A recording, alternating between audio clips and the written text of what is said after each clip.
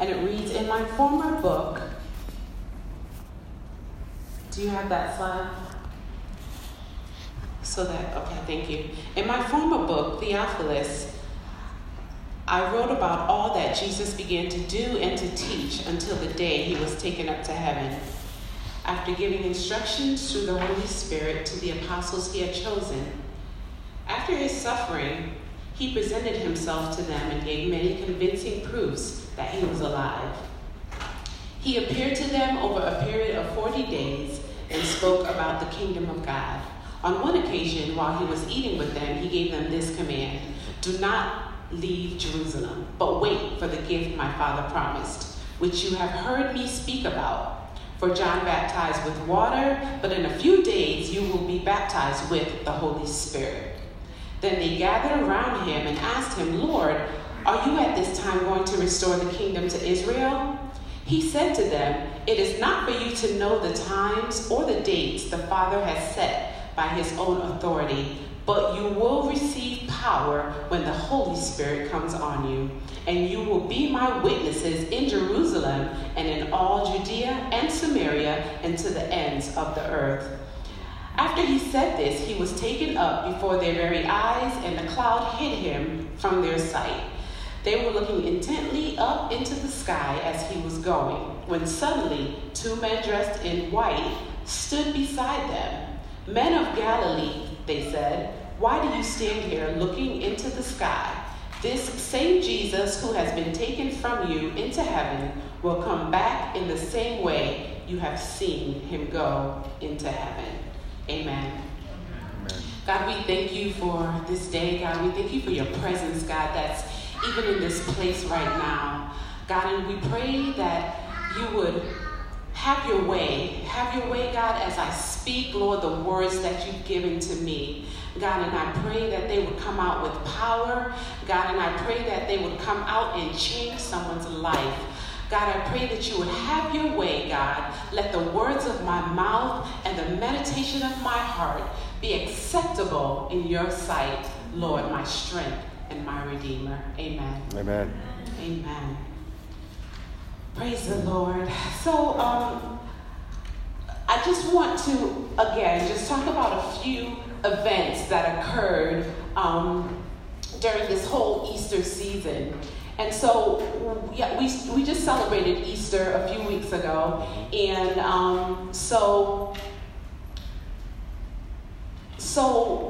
Jesus was crucified, and then 3 days later, he was resurrected.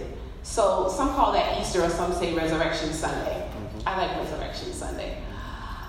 So he was resurrected, and then there was a period of 40 days between Resurrection Sunday and Ascension, where he showed himself to various people and was talking with various people and just showing himself, giving instruction, etc.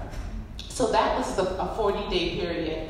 And then after that, there was a 10-day period where Jesus was nowhere. He ascended up into heaven, and then that 10-day period lasted from Ascension up until Pentecost. So Pentecost is 50 days after Easter.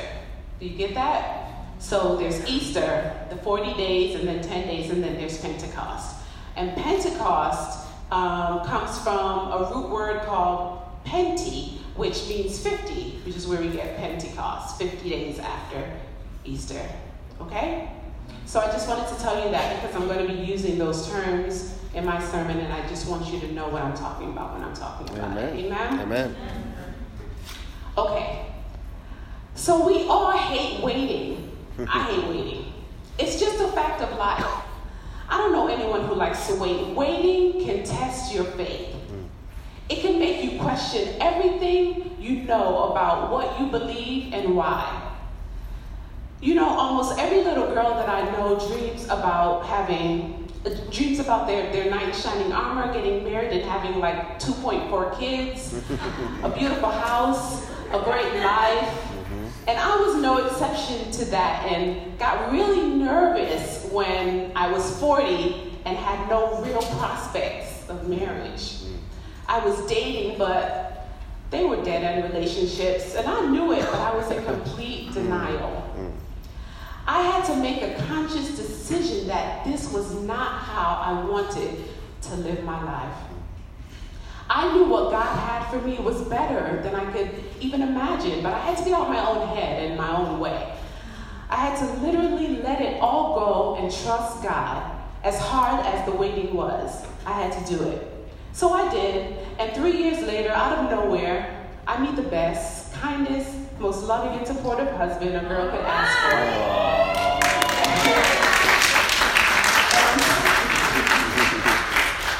And I'm so glad that God knew my end from my beginning and gave me the strength to wait for it. Amen. We all like to be in control of our situations as much as we can. That's our makeup, but that's also our mistake. The Bible says that there is a way that seems right unto man, but the end leads to destruction.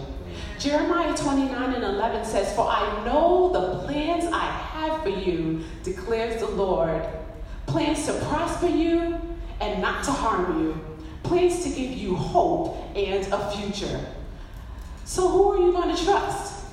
Will it be Jesus, who knows you from the inside out, or your own instincts? In Jeremiah 1:5, Jesus says to Jeremiah, "Before I formed you in the womb, I knew you. Before you were born, I set you apart." Nothing that happens in your life is a surprise to God. He knows your beginning, your middle, and your end. But because we can't see past our own 2 feet, it's hard for us to see what God sees. So we get impatient and fearful. But it really is hard to wait for some things, I have to be honest. Have you ever been to the grocery store in a rush and the person in front of you has like 25, 26 items in the 15 items only line? And you just have that one thing that you need to check out and be on your way? So much aggravation. So who remembers the dial-up internet? Yeah. Oh, you. Now everything is like lightning speed, fast. You only have to wait a few seconds for an email to pop up in your inbox after it's sent. How about ordering on Amazon? And in some places, they can have your package delivered to you in an hour. That's amazing. So these companies obviously know, that we can't wait for anything. So they market, to us that way. So, yeah. But we live in a microwave society. And by microwave, I mean see it and get it now, society. According to marketing researchers, the human race has an attention span of, listen to this, 8 seconds. Wow. And that number is continuing to dwindle quick. We want it now, and we want it as soon as possible. And since so many of us have the microwave society mindset, we don't give ourselves time to succeed, and we quit before we really even get started. And I'd like to say that God has given us the gift of time, and we ought to enjoy it and use it wisely. So, I'm going to talk about the 40-day period between resurrection and ascension. And this was the time when Jesus was showing himself, he was teaching, and he was also giving instructions to the disciples. So Christ, after preaching his Father's message to the world for 3.5 years, he's illegally arrested, he's tried, and then he's crucified. God, his Father, however, resurrects him from the dead after he spends 3 full days in the tomb. After Jesus is resurrected, the Bible tells us that he appeared 8 times in human form to various sets of people during this 40-day period.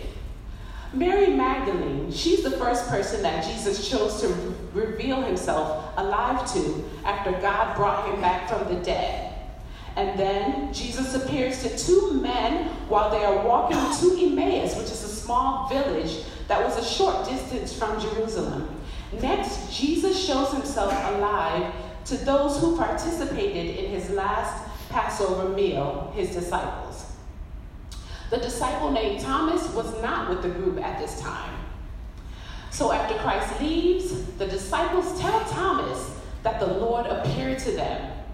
And Thomas doubts their words, which is where we come up with the phrase, doubting Thomas. And he says, unless I see the nail marks in his hands and put my fingers into the nail marks and put my hand into his side, I won't believe. So Jesus manifests himself again to his disciples, but this time Thomas is present, and the Lord allows Thomas to observe the wounds he received in order to strengthen his faith. So the fifth time that Jesus appears is to over 500 brethren at one time after his resurrection. And then, after partaking of his Last Supper, Jesus shows himself to his 11 disciples again. Then Jesus shows himself to 7 of his disciples while they are fishing on Lake Galilee. The 8th and final time that Jesus shows himself is to the disciples on the Mount of Olives. And just before his ascension into heaven, he gives them what is referred to as the Great Commission. And Matthew 28, verses 19 through 20 says, "Go ye therefore and teach all nations, baptizing them in the name of the Father and of the Son and of the Holy Ghost, teaching them to observe all things whatsoever I have commanded you, and lo, I am with you always, even unto the end of the world." That's the Great Commission. Amen. He also tells them to wait 10 more days in the city of Jerusalem so that they may receive the power of the Holy Spirit. The disciples ask Jesus some questions, and he tells them it's not for them to know the answer, but reminds them of the power they will soon receive from God. He then blesses the disciples and begins to rise above the mount as he ascends to heaven. 2 angels in white appear as the disciples look at the Lord being lifted above the clouds. The angels tell them that Jesus will come back to earth in the same way they saw him leave. This is the ascension.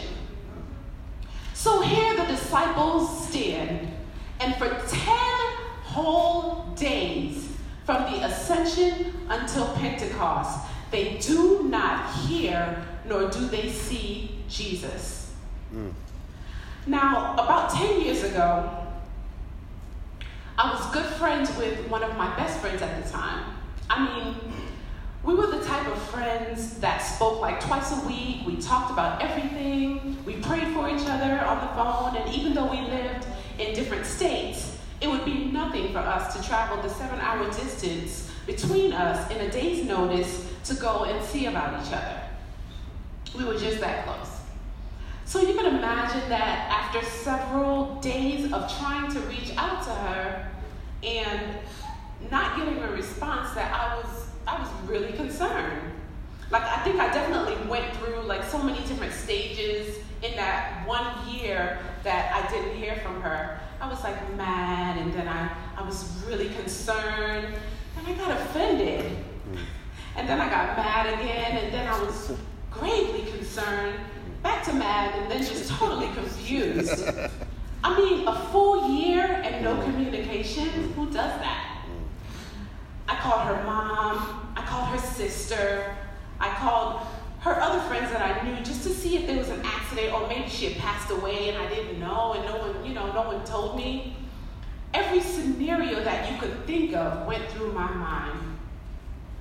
So after that full year of not hearing from her, and then one day, out of the blue, her calling me and explaining to me what was going on with her and what happened, and how she had to leave literally the state. She didn't even tell me everywhere she went, and she cut off communication with everyone just to spend time with God for 1 full year and get back to where he wanted her.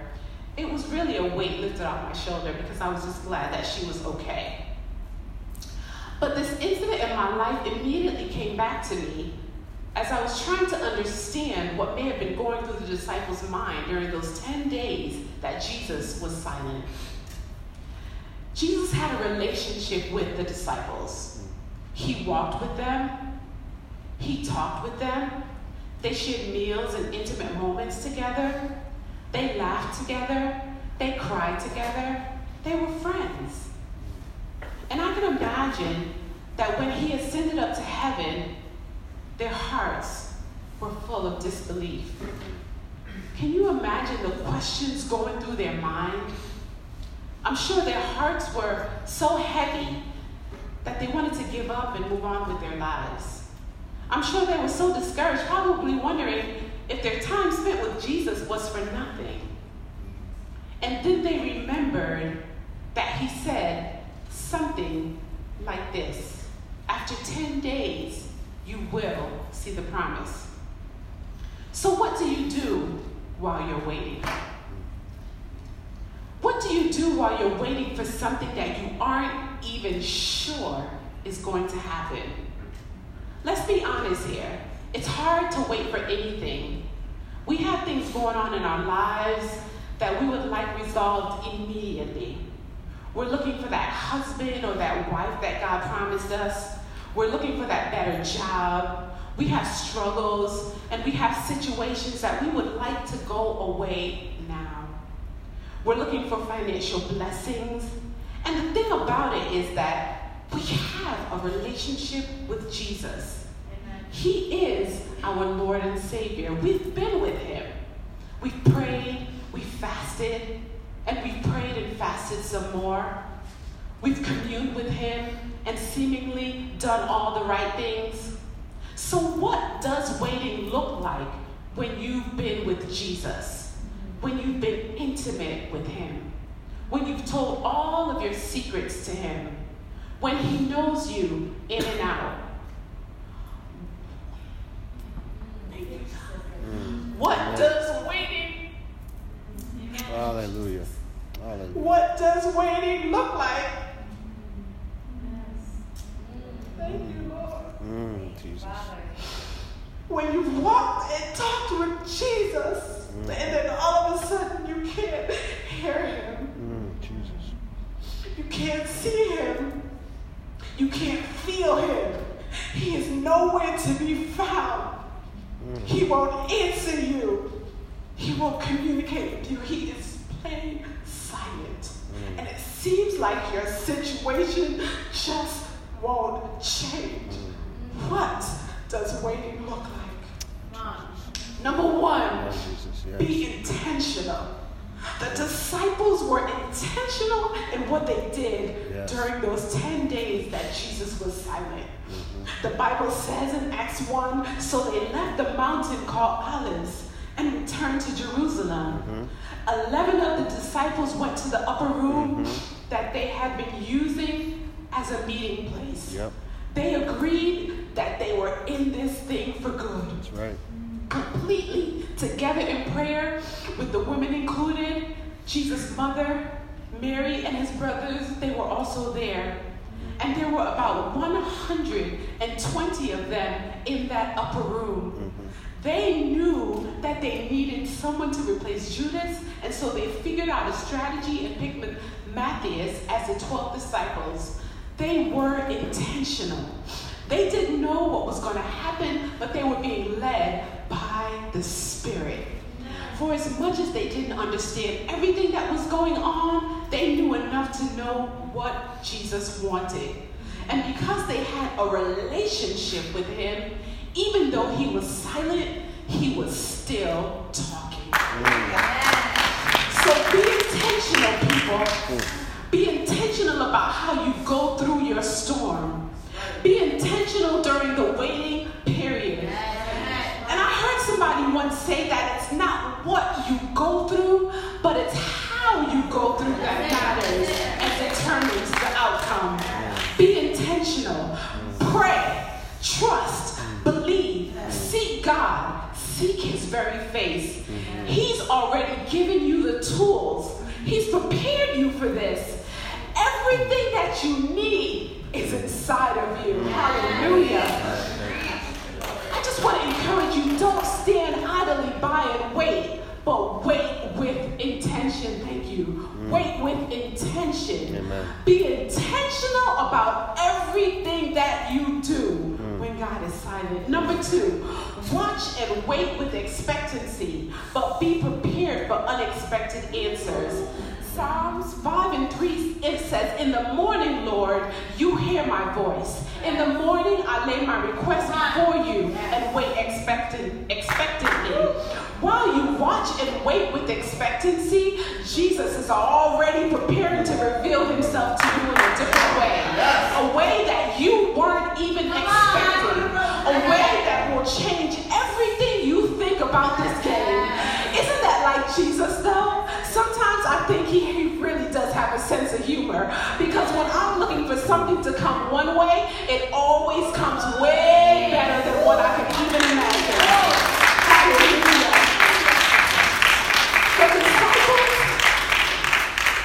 The disciples didn't even know what to expect, but they waited with expectancy and anticipation, and Jesus showed up. He came in the form of the Holy Spirit and baptized them on Pentecost with his Spirit. Number 3, be patient. Psalm 37 verses 7-8 says, be still before the Lord and wait patiently for him. Do not fret when people succeed in their ways, when they carry out their wicked schemes. Refrain from anger and turn from wrath. Do not fret, it only leads to evil.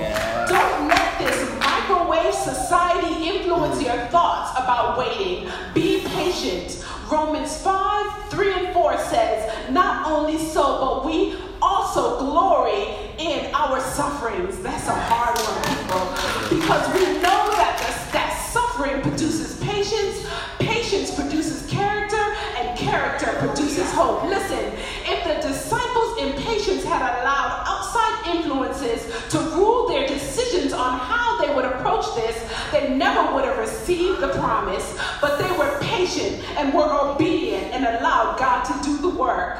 Hallelujah. Number 4, continue steadfastly in prayer. The Bible says that the disciples, while they were in the upper room, they constantly prayed. They knew that whatever they were waiting on would only come through them being on one accord and praying together.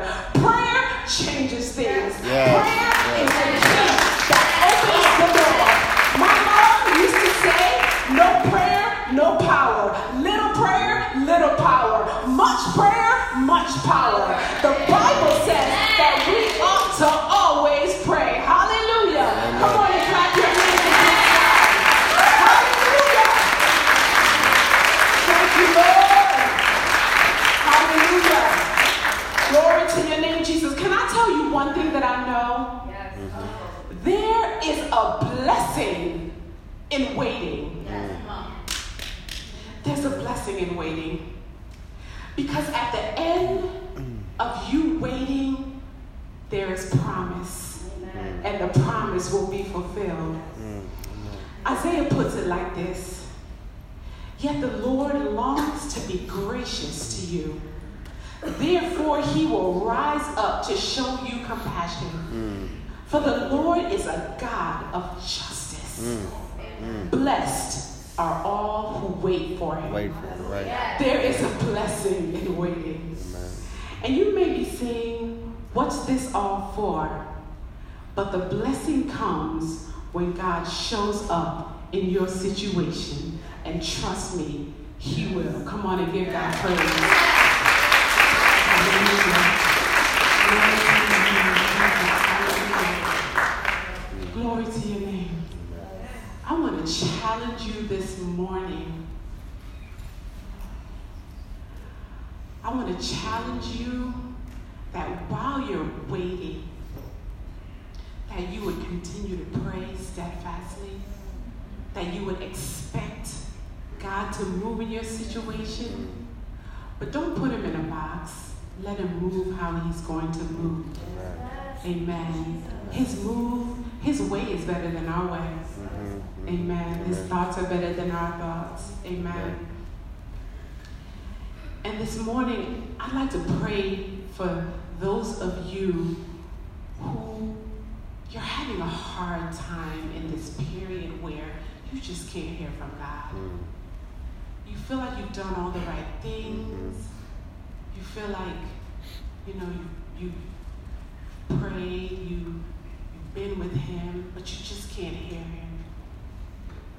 It's hard to wait. You're getting antsy. I just want to pray with you for strength during that period. That God would strengthen you, that he would let you know that he would never leave you nor forsake you. So if that's you this morning, I want you to come to this altar so that I can touch and agree with you during this waiting period. Hallelujah, Jesus. Amen. Glory to your name.